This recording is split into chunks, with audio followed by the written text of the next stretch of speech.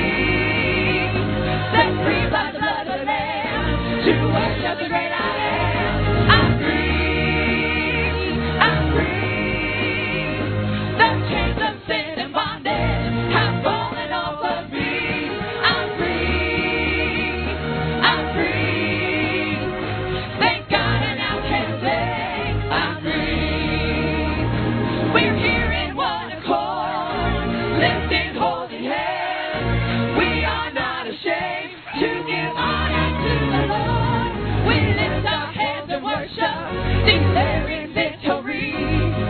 Nobody knows like I know what is done for me.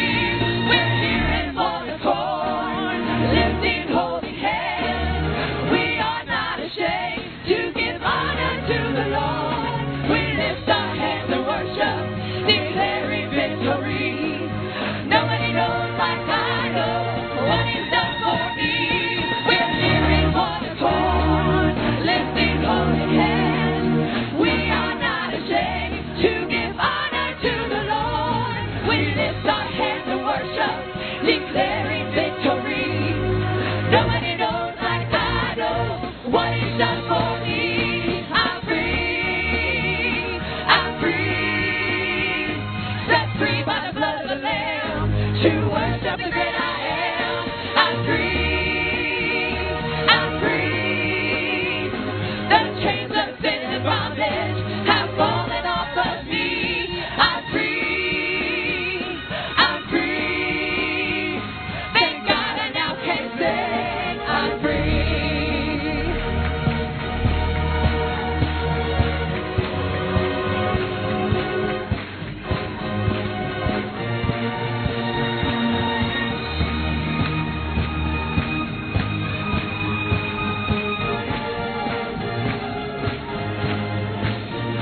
We're here in one accord, lifting holy hands. We are not ashamed to give honor to the Lord. We lift our hands and worship, declaring victory. Nobody knows like I know what He's done for me. We're here in one accord, lifting holy hands. We are not ashamed to give honor to the Lord. We lift our hands and worship, declaring victory. Nobody knows like I know what He's done for me. I'm free, I'm free, set free by the blood of the Lamb to worship the great I am. I'm free, I'm free. The chains of sin and bondage have fallen off of me. I'm free, I'm free. Thank God I now can say I'm free.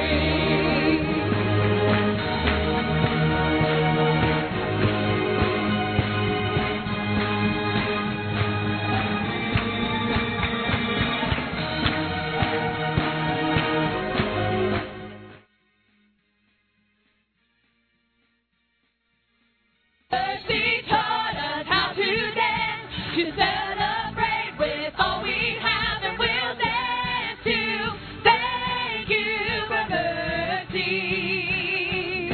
Your glory taught us how to shout, we'll lift your name in all the earth, and we'll shout to praise your glory. It's the overflow of a forgiven soul, and now we sing you, God. Our hearts cannot stay silent. There will be a dancing generation, dancing because of your great mercy, Lord. Your great mercy, Lord. There will be a shouting generation, shouting because of your great glory, Lord. Your great glory, Lord.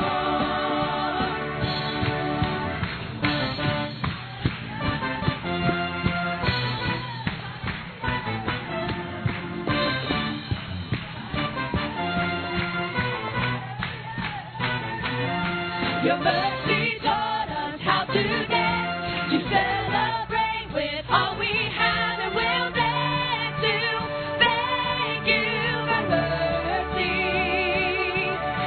Your glory taught us how to shout, we'll lift your name in all the earth, and we'll shout to the praise of your glory. It's the overflow of a forgiven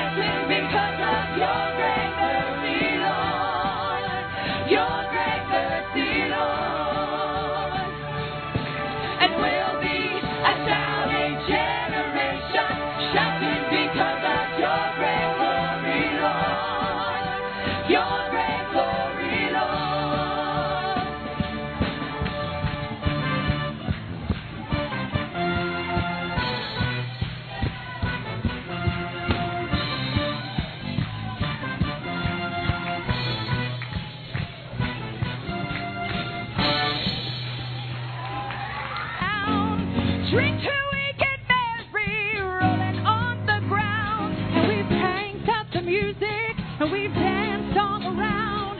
We've shouted hallelujah as His glory came down. It's just us now, the way we do our thing. We're the Pentecostals, baptized in Jesus' name. I'm a Pentecostal, and I am not ashamed. Just read the book of Acts. We are still the same. We worship only one God. Jesus is His name. We are apostolic in every way. I'm a Pentecostal, and I am not ashamed. Just read the book of Acts. We are still the same. We worship only one God. Jesus is His name. We are apostolic in every way. Well, some think we're crazy and others think we're strange. But since I found that Holy Ghost, I cannot contain. It's more exciting than a party, and it's higher than a drug. The greatest feeling ever, being washed in His blood. You're tired of tradition, religion's done you wrong. You're feeling dry and empty, so longer have it all. I'm a Pentecostal, and I am not ashamed. Just read the book of Acts. We are still the same. We worship only one God. Jesus is His name. We are apostolic everywhere, in every way. Well, now I'm a Pentecostal. I am not ashamed. You just read the book of Acts. We are still the same, and we worship only one God. Jesus is His name. We are apostolic in every way. Well, now I'm a Pentecostal. I am not ashamed. Just read the book of Acts. We are still the same, and we worship only one God. Jesus is His name. We are apostolic in every way. I'm a Pentecostal, and I am not ashamed. Just read the book of Acts. We are still the same. We worship only one God. Jesus is His name. We are apostolic in every way. I'm a Pentecostal, and I am not ashamed. Just read the book of Acts. We are still the same. We worship only one God. Jesus is His name. We worship only one God. Jesus is His name. We worship only one God.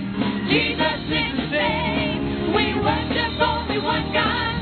Jesus is His name. We worship only one God. Jesus is His name. We worship only one God. Jesus is His name. We are apostolic in every way. One day, because I just can't get enough of God. Just cannot get enough of God. Amen. I want to thank Brother Robertson for giving me the opportunity to preach. This is something I love to do, but it comes with a burden and a passion, and I really am grateful for the opportunity of addressing everyone out there. Before I get into the reading of the Word, I'd also like to thank my wife. She is my strength. I know I don't thank her enough, but she is what pushes me every moment of every day.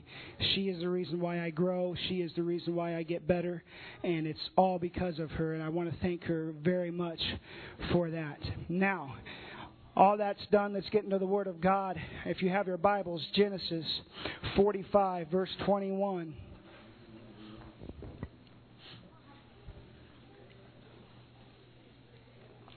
Amen. It's up here on the board. I'm going to go ahead and read.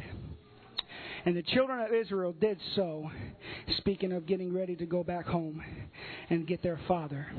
And Joseph gave them wagons according to the commandments of Pharaoh, and gave them provisions for the way.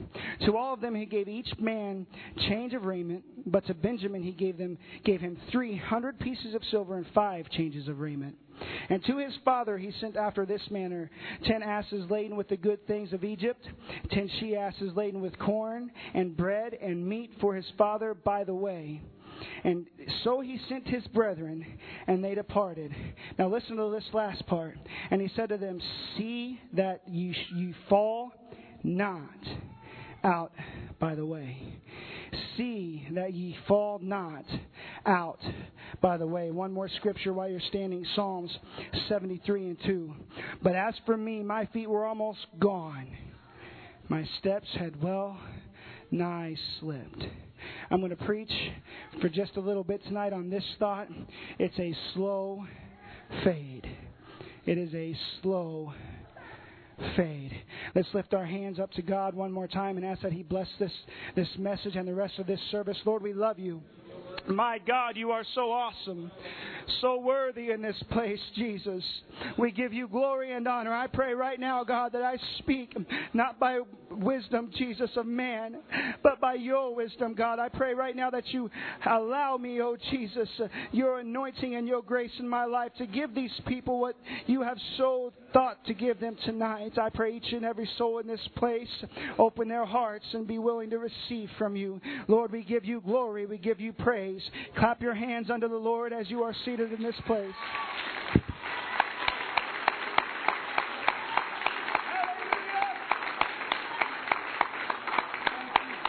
Thank you, Jesus.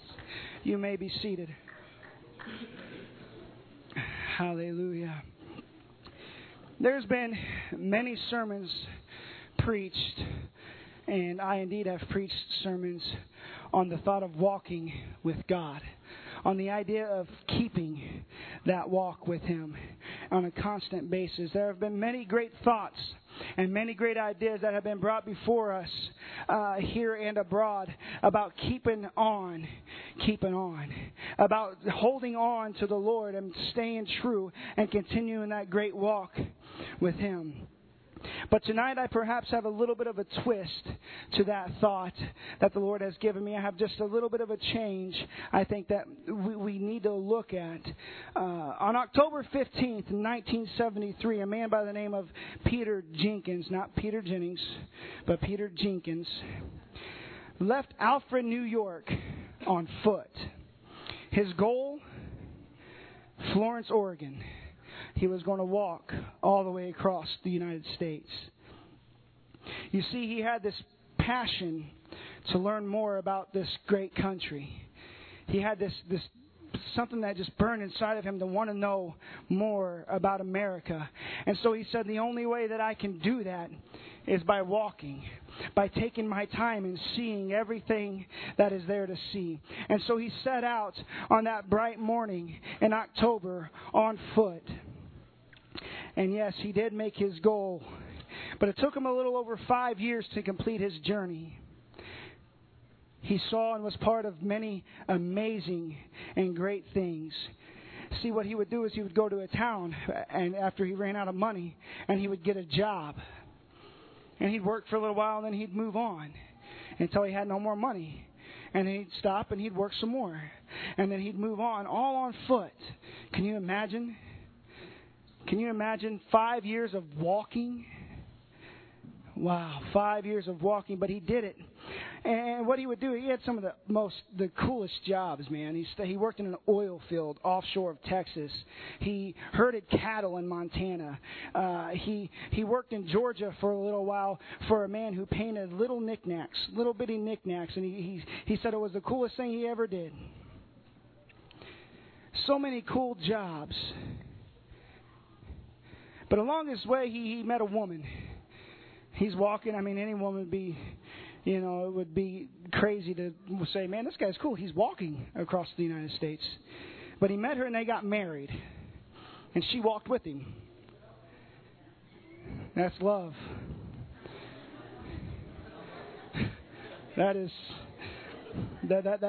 love. And when people heard that he was coming into their town, they would run out to meet him, just to praise him, just to cheer him on. You're doing great. That's awesome. Then he'd give him a little bit of a show. He did an interview one time with Larry King, and Larry King said he was the best storyteller that he had ever heard. I would say he had a lot of stories to tell. But along his way, he also met some tragedy. Somewhere on his route, his dog Cooper had started off with him. He got hit by a truck and died. He fell sick in the Rocky Mountains, laid up in a small cabin, and he didn't have enough strength to get down to get medicine. Thought he was going to die. 4 days he was stuck in that cabin. He broke his foot once, had to stop for a while. He himself was hit by a truck one time.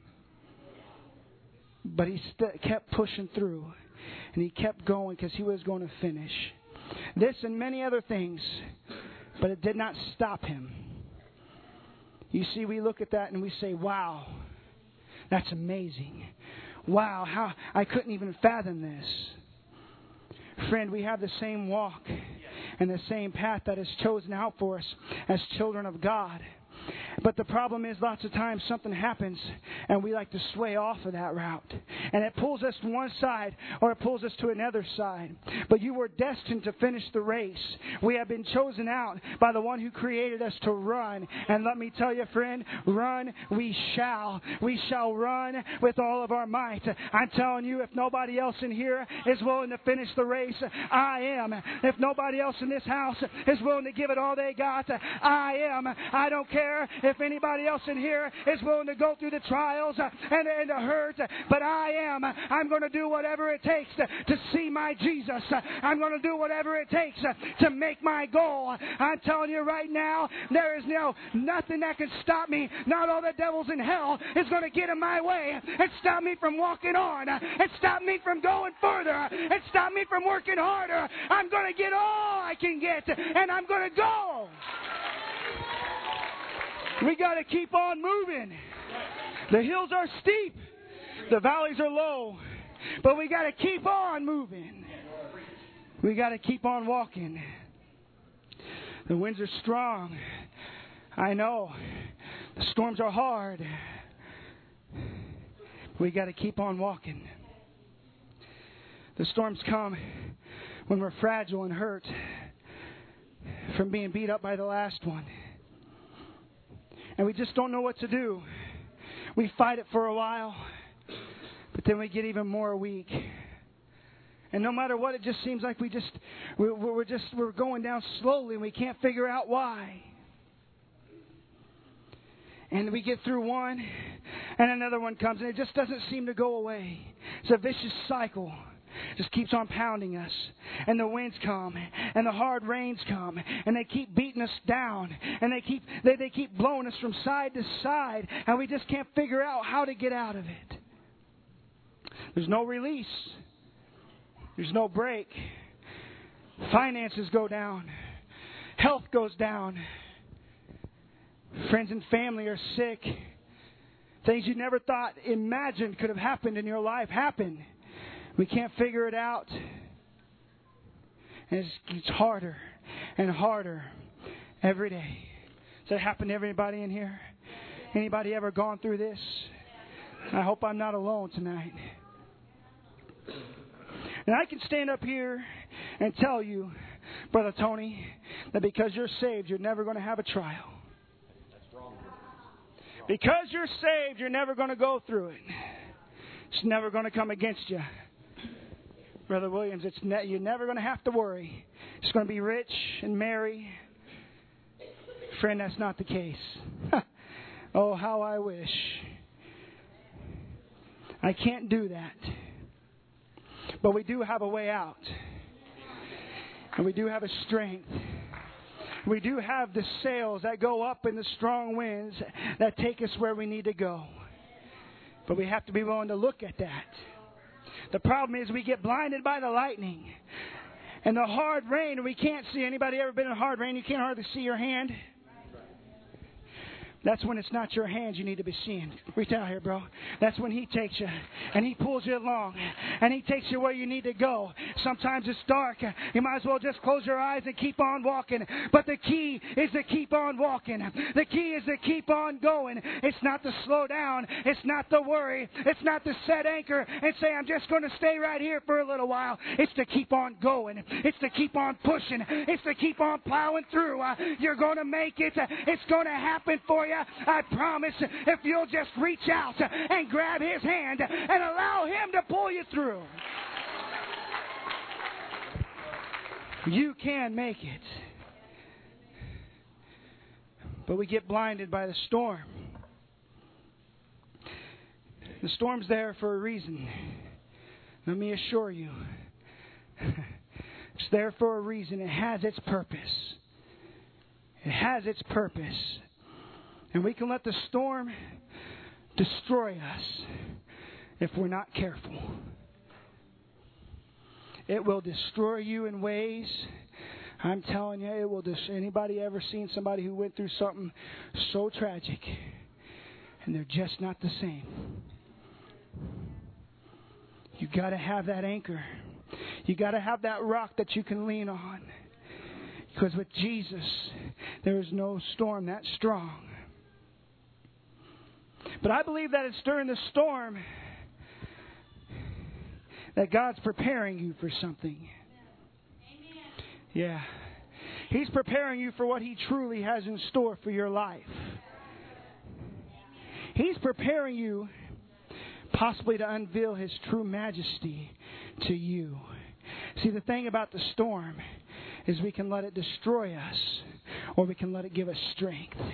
We can let it make us stronger. The old saying goes that what doesn't kill me makes me stronger.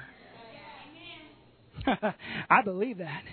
What doesn't kill me only makes me stronger, because next time I get up, I know what's coming, and I'm going to go right through it, because I've gained the strength, the knowledge, and the understanding, and I'm going to keep going whenever it hits me again, because it hasn't done nothing but make me stronger.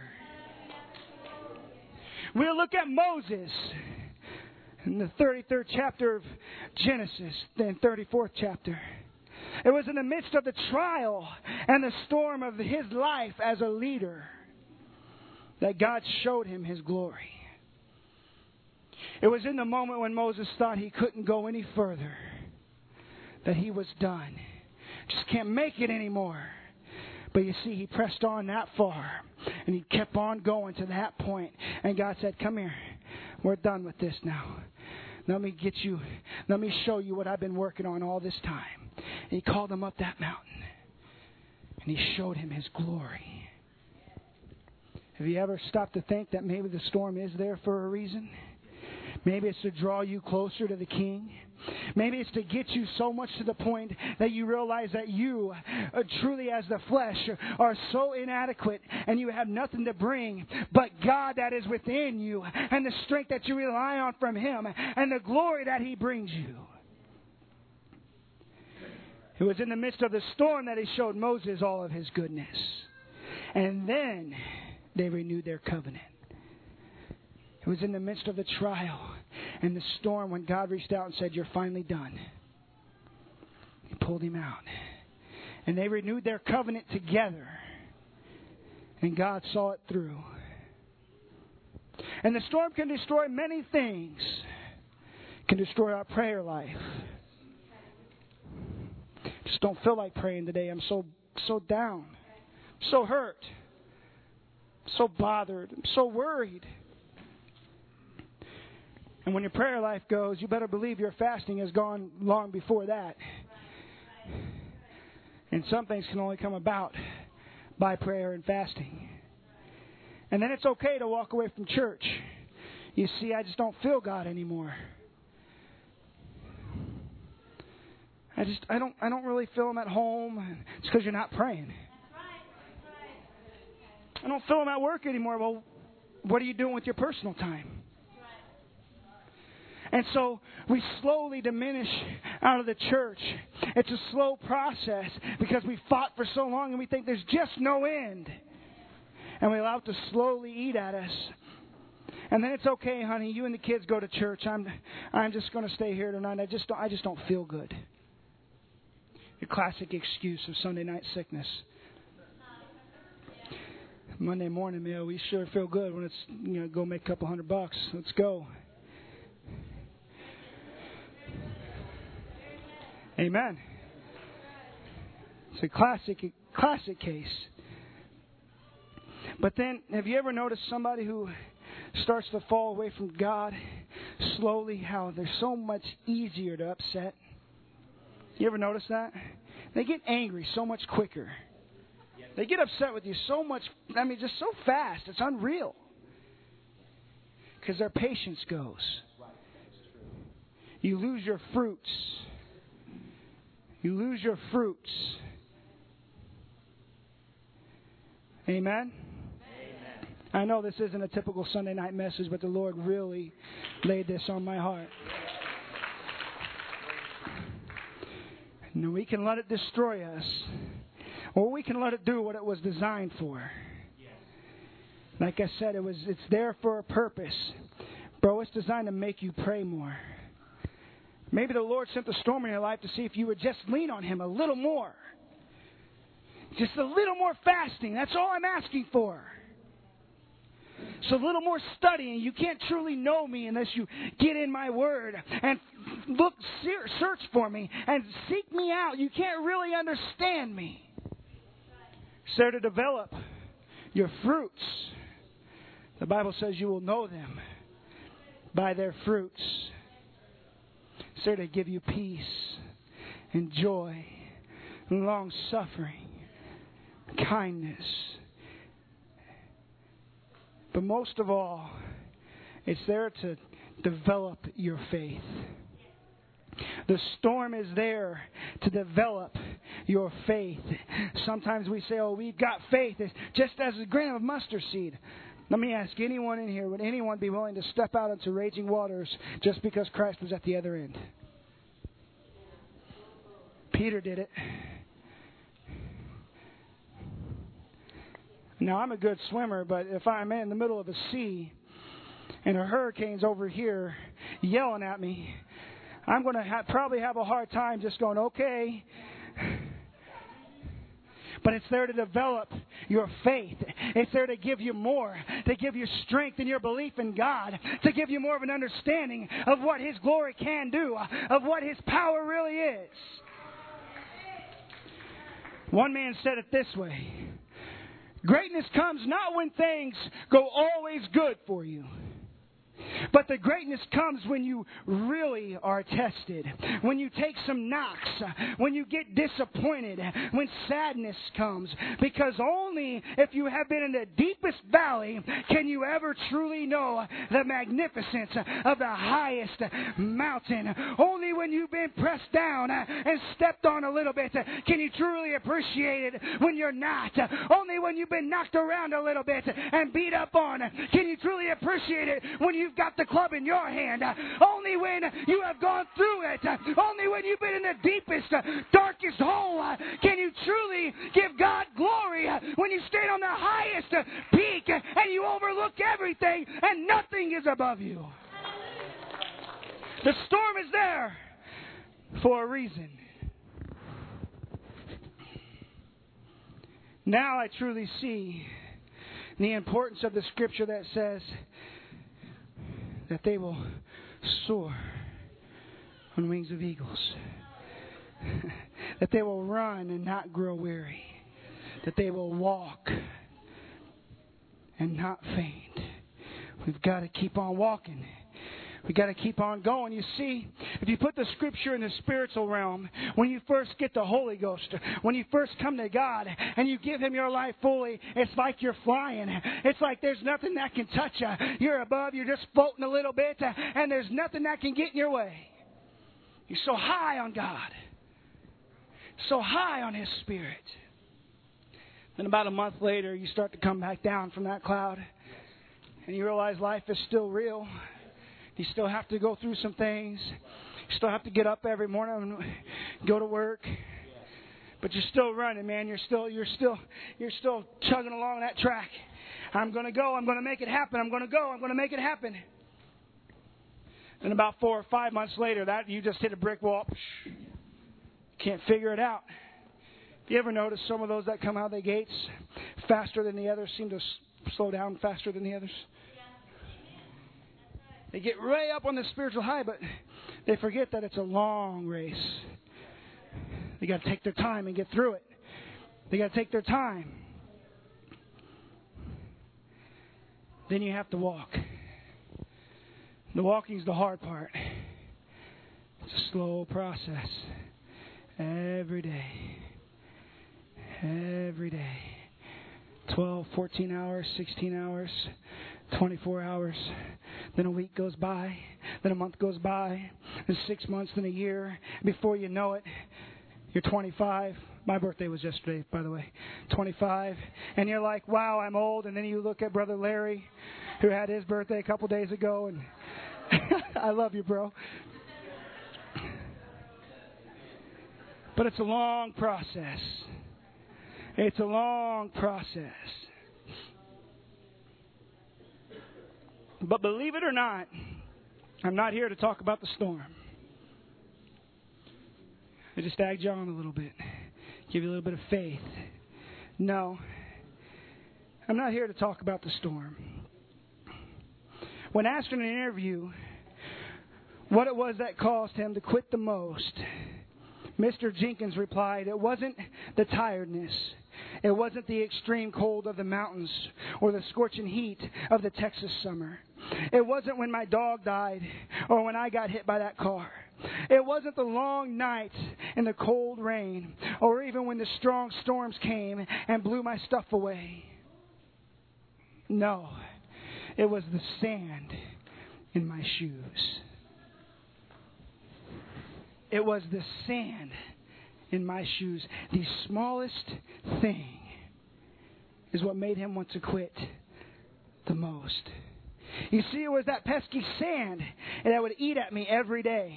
And it didn't matter how hard I tried to get it out of my shoes, it would never go away. I'd buy a new pair of shoes, and soon enough the sand was there again. Sounds like us. We put this thing away, but we go back to it. And there it is again in our life. I bought a new pair of shoes, but you see, I had to still walk on the side of the road. And that sand just kept getting in my shoes. That's what happens with us. We finally get it out of our life, and we find the glory of God and the strength to get that out of our life. But then we go back to the same place, and it continues to eat at us. Amen? Continues to bite us, and it's there. And he said, I could have handled the heavy things. When it got cold, I just bundled up a little more, and I sat a little longer. When the rains came, I just set my tent up, and I let it beat on the tent. I was all right. But it was that pesky little sand. I couldn't get away from it. I couldn't get away from it. Didn't matter how hard I tried. It's not usually the storms that destroy us. It's not usually the big, intense things that come into our lives that destroy us. But it's those little things that we don't put away every day like we should. It's those little things that come in our life that we allow to fester, and we allow it to get stronger, and we allow it to eat at us more and more and more until it's finally got us. It's waiting there for that opportunity, that one chance to finally jump on you. It's not the storm. Very few people I've known have ever walked away from God when they found they had cancer. Instead, they get stronger in Him. They come to Him because they know they need Him more. Very few people I know have ever walked away from God when their finances went bad. But instead, they prayed harder. They were at church more. They gave more. It's those little things. See, when the storm comes, we know that eventually it's going to die off. Eventually, we're going to see the other end of it. Eventually, there's got to be a break in the weather. But when you get sand in your shoes, it never goes away. You can dump them out, kick them off, rinse them out. For some reason, it just never goes away.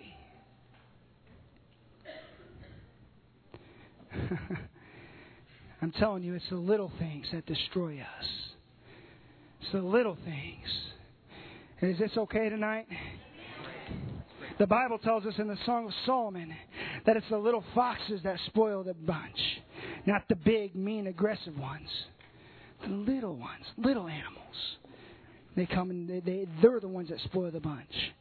Maybe it's an addiction that you've been fighting. Maybe it's bitterness in your heart. I'm not going to preach on that. I should. Maybe it's bitterness towards a brother. towards a friend, towards a preacher. He didn't shake my hand tonight. You know, it's been 3 weeks. It's been 3 weeks. Thank you. And he hasn't shaken my hand. I'll show him I'm not coming to church. So-and-so did this to me. Boy, that's the last time that'll happen. Bitterness. See, it starts really, really small. It starts really, really small. And it builds up. And the more you get, just like sand, the heavier it gets. The harder it is to go on. Bitterness will eat you from within. And I'm telling you, it's not a pretty thing.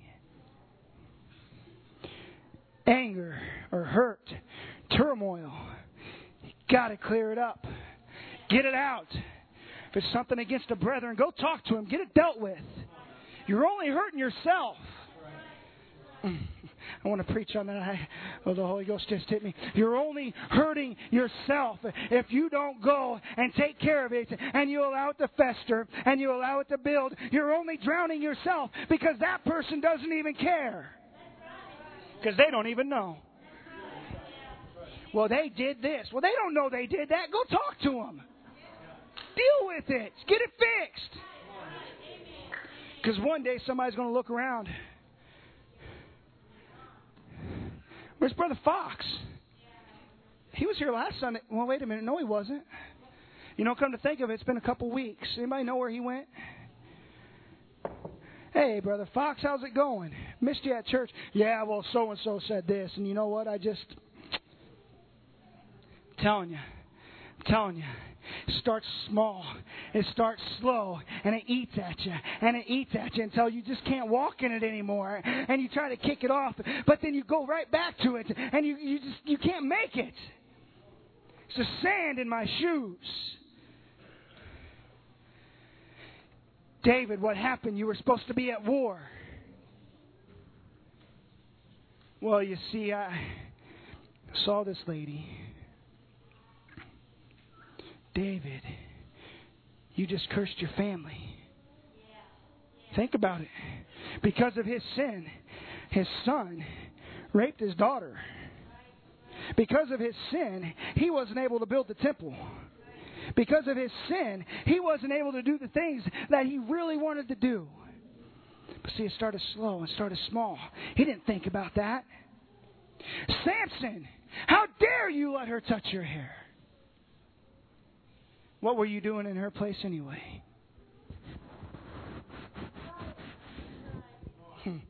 Starts off so small.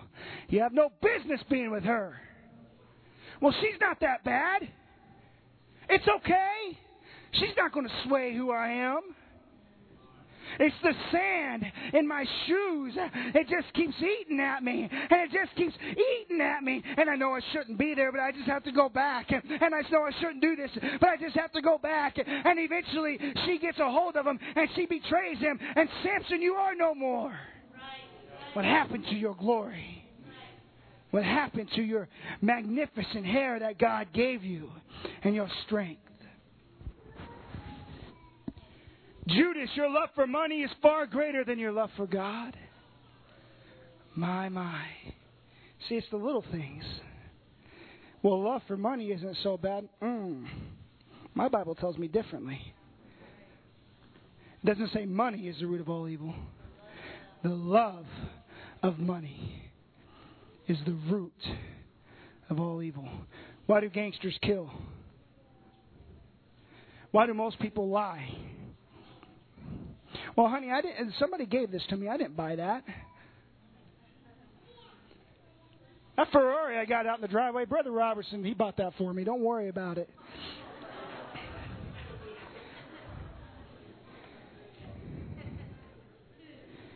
Why did Demas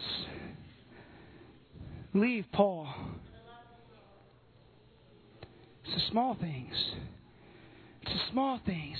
He just enjoyed doing this a little too much. And it ate at him every day because he couldn't do it when he was around Paul. And so eventually he just left Paul and he walked away. The Bible says that he has forsaken me for the love of this present world. There is nothing in this world that I love more than I love my Jesus.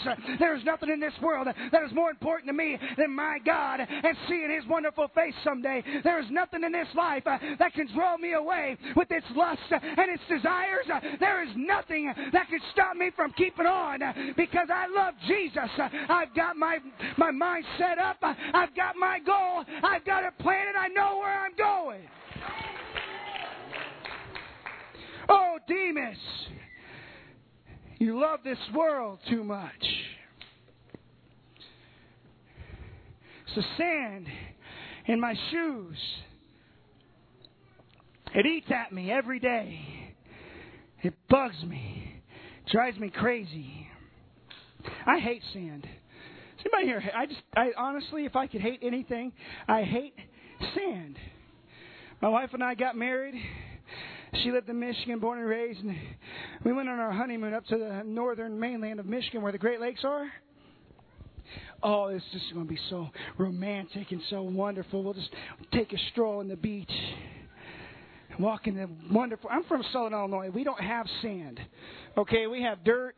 We have clay. He'll vouch for that. We have nothing but just hard earth. I've never walked in the sand. But babe, it's just we'll have so much fun. Have a little picnic and okay. I get out there and this thing's just like it's like glass eating at my feet. And I'm like, oh my goodness, let's get out of here. And the bad part is we finally get out and I'm kicking it off. You know, I'm kicking the car, trying to get it off my foot, and it's not coming off. And I go and turn the water thing on, and I'm like, okay, you wash your feet to go out there, and then you wash your feet to get out of there. Can't figure it out. Then I put my shoes or my socks on and put my shoes on. That was the dumbest thing I've ever done in my life. That sand was in those shoes. I'm saying, I think I threw those shoes away eventually. I could not get it out of those shoes. That's what happens. It's the sand in our shoes. There's something about it. It just eats at us and it hurts and there's pain. And we know what it is. It's always there. We know what it is, but we can't get it out. We can't get it away. Well, Brother Down, I don't understand how something so small could bring down someone so big. Well, let me tell you, because unlike the storm that hits you hard and fast, unlike the storm that comes through and it's over in a night, the sand just stays there and just keeps eating at you and keeps nagging you. It stays there, and every time you put those shoes on, it's there. Oh, it's there. The storm gets over with, but the sand is still in your shoes. And then one day you give in to it. It's that woman on the job that just won't leave me alone. I don't want to talk to her. I don't want to talk, but she's always there. And then one night it's, babe, I'm going to be home late tonight. It's the sand in your shoes. And eventually, just like the children of Israel, you fall by the wayside. And you can't figure out how you got there. You can't figure out why you ended up where you ended up. Because it was the sand in your shoes. See, the Bible tells us that the stone is heavy, but the sand is weighty. It's a big difference. You pick something up, it's heavy. You're only going over there with it. That's done. You pick something up and you got to walk halfway across the world with it. It becomes weighty. It's a burden. It's always on you.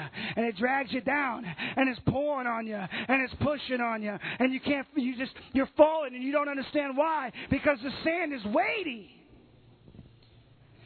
You could take rust off steel with sand. You could take paint off walls with sand. And when it gets in your shoes, it is the worst thing that can ever happen. You see, you must protect your feet. The foot is the most sensitive part of our body. In the military, they teach you, I don't care how wet it is outside, keep your feet and your socks dry. We have some military people in here, they'll tell you, keep them dry. Why? Because as long as your feet are safe, usually you won't get that bad cold. You won't get that extremely bad sickness. But more importantly, if you hurt your feet, you can't walk. Now hear me. Hear me. If you allow the sand to eat at your feet for so long, that eventually, as the scripture said in the beginning, my feet were almost gone. It eats at you so much. And then it wears them away. And when you can't walk, you can't fight. And when you can't fight, you ain't going to win. It's the sand in my shoes. It is impossible to get sand out of your shoes. I'm telling you. It is the hardest thing that you'll ever do. But you see, if you look back at the scriptures I read to you about the children of Israel, it said He sent His brethren away. There was more than one of them. They were together. Another word for together would be unified. They were unified. So when one of them got sand in their shoes, the other one was there to pick them up. I said everything I said to get to this point. It's impossible to get sand out of your shoes. It truly is. It is impossible to make those shoes the way they were. But when you have a brother and you have a sister, they can pick you up and take you on. Amen? Unity. Unity. This church will never truly see the revival that God is so wanting to pour out on it if we don't have unity. We got to have unity. Galatians 6 says, Brethren, if a man be overtaken in a fault, ye which are spiritual, restore such a one in the spirit of meekness. Not, man, I can't believe you did that. What's wrong with you? Hey, bro, I'm praying for you. I love you. If there's anything I can do, please let me know. I mean that with all my heart. If there's anything I can ever do, let me know. Spirit of meekness. Considering thyself, lest thou be tempted. My. Can't cast the beam out of his eye. You got a mote in your own. My bad. Vice versa. But it goes on to say, bear ye one another's burdens, and so fulfill the law of Christ. You didn't know that it was law to be unified, did you? It was biblical law to be one. It was scriptural law to be as one body before God. None of us were ever intended to make it by ourselves. Otherwise, He wouldn't give us brothers. Otherwise, He wouldn't have said, by fulfilling the law of Christ, bear ye one another's burdens. You say, but brother, you go down, and it says, for every man shall bear his own burden. Sure it does. Verse 5. But just before that, it says, let every man prove his own work, and then shall he have rejoicing. Yeah. See, the verse 5, the word burden means the task or service. Carry your weight. We're all part of one body, right? Do what God has asked you to do in that body. Do your job. The Lord didn't just save you so that you can sit around. He saved you for a purpose and for a reason. And where we might all not be up here with the microphone preaching, you have a job. You have a responsibility in the church of God. You have a place right now in this house. You have a place that God has called you to, and you need to be doing that. You need to bear your own burden. But that's not what verse 2 says. No. Bear ye one another's burdens. That word burden means weight or load. Brother, I know it's been hard on you. I know it's been heavy. I know it hurts. I know it's hard. But you know what? I'm going to be there for you. I'm going to be there for you. I'm going to bear your burden. I'm going to take it upon myself.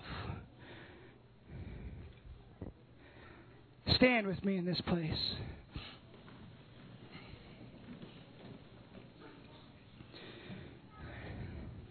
And like I said, I know this isn't my typical message, not as boisterous as you are used to. But friends, let me make it very clear. You will never, ever be able to get the sound out of your own shoes. Never. But just as Jesus knelt down on his knees that day and washed the disciples' feet, in the semblance of us today, we must be willing to do the same for our brethren. Storms come and go. Hardships, they're always going to be there. But it's that pesky little sand that just drives me crazy. It's that stinking little sand that won't allow me to be.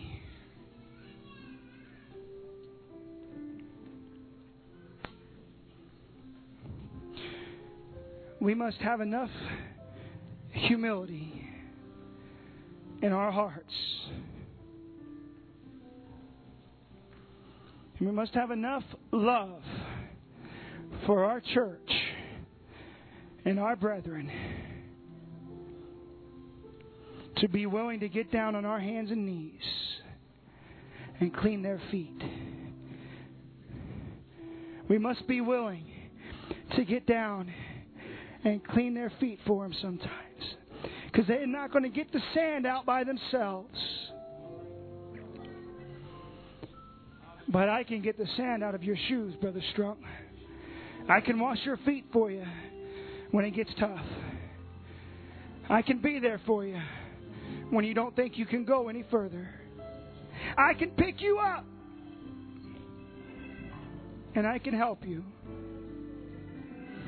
Just as the brothers, the children of Israel, went together. If we will ever expect to see what God has for us in our lives, we must humble ourselves. We must do it now, because time is so short. And there are many that are hurting. Many in this church that are going through things. And all they need is a little support. All they need is a brother or a sister to reach out and say, give me your shoes. I'll clean them for you. I'll clean them for you. I make a challenge to each person that is in this house under the sound of my voice. Find somebody and get a prayer partner in your life. Find somebody that no matter what you know, that they're going to be on their face for you. And you do likewise for them. You'll never be able to get the sand out of your own shoes. I'm telling you. I'm telling you. You'll never be able to grow as a church. We've seen great things happen, but we're not to that level yet. We have to get a sense of unity. We have to get a sense of teamwork. We have to bear one another's burdens. I'm going to open these altars, but I'm going to ask that when you come, you find somebody else to pray for. You find somebody that you love, that you care about. Everybody in this church has somebody like that. And you get on your knees and you pray for that person. And you don't pray so that you're being seen to pray. And you don't pray so that they see that you're doing it. But you pray because you dearly, dearly want to see that person make it. Because in your heart of hearts, it would just kill you to know that they fell by the wayside and you could have picked them up. But you didn't. These altars are open. Please, as a church, it's time that we bind together. It's time that we become one so that God can do what He wants to do in our lives.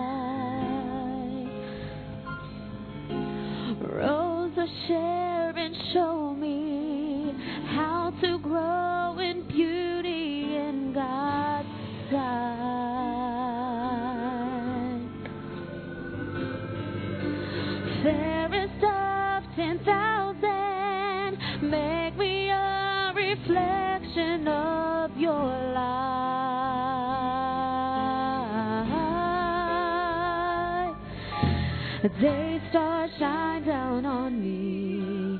Let your love shine through me in the night.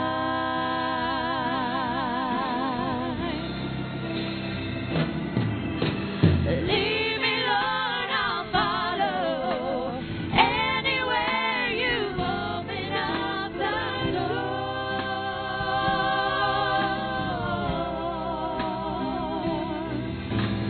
Let your word speak to me.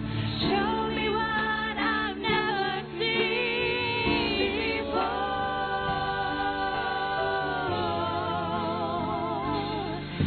Lord, I want to be a witness.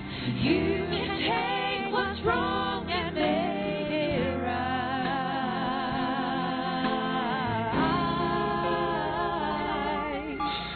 Day star shine down on me.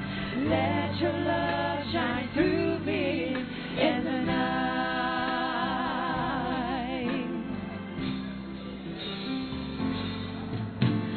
Lily of the valley, let your sweet aroma fill my life.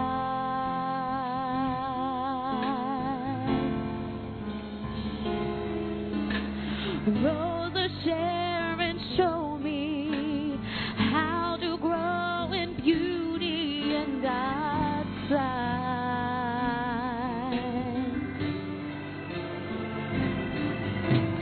Fairest of 10,000, make me a reflection of your light.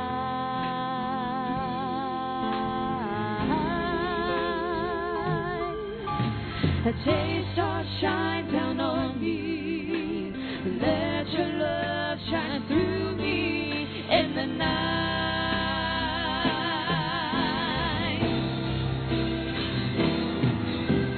Lead me, Lord, I'll follow. Anywhere you open up the door.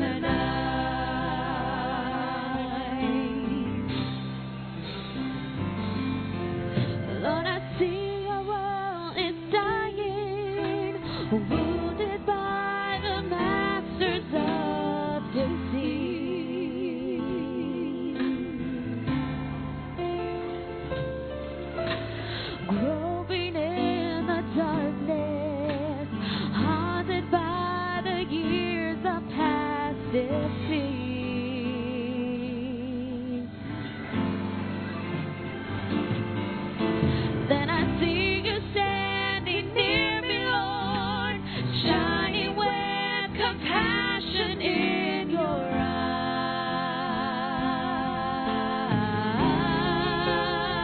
eyes.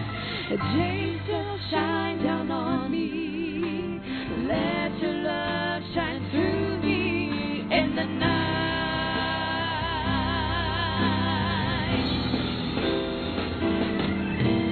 Lead me, Lord, I'll follow. Anywhere you open up the door.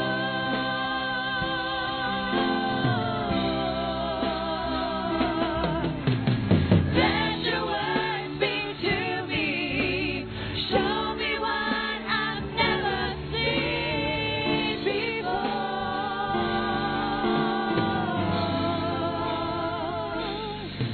Lord, I want to be a witness. You can take what's wrong and make it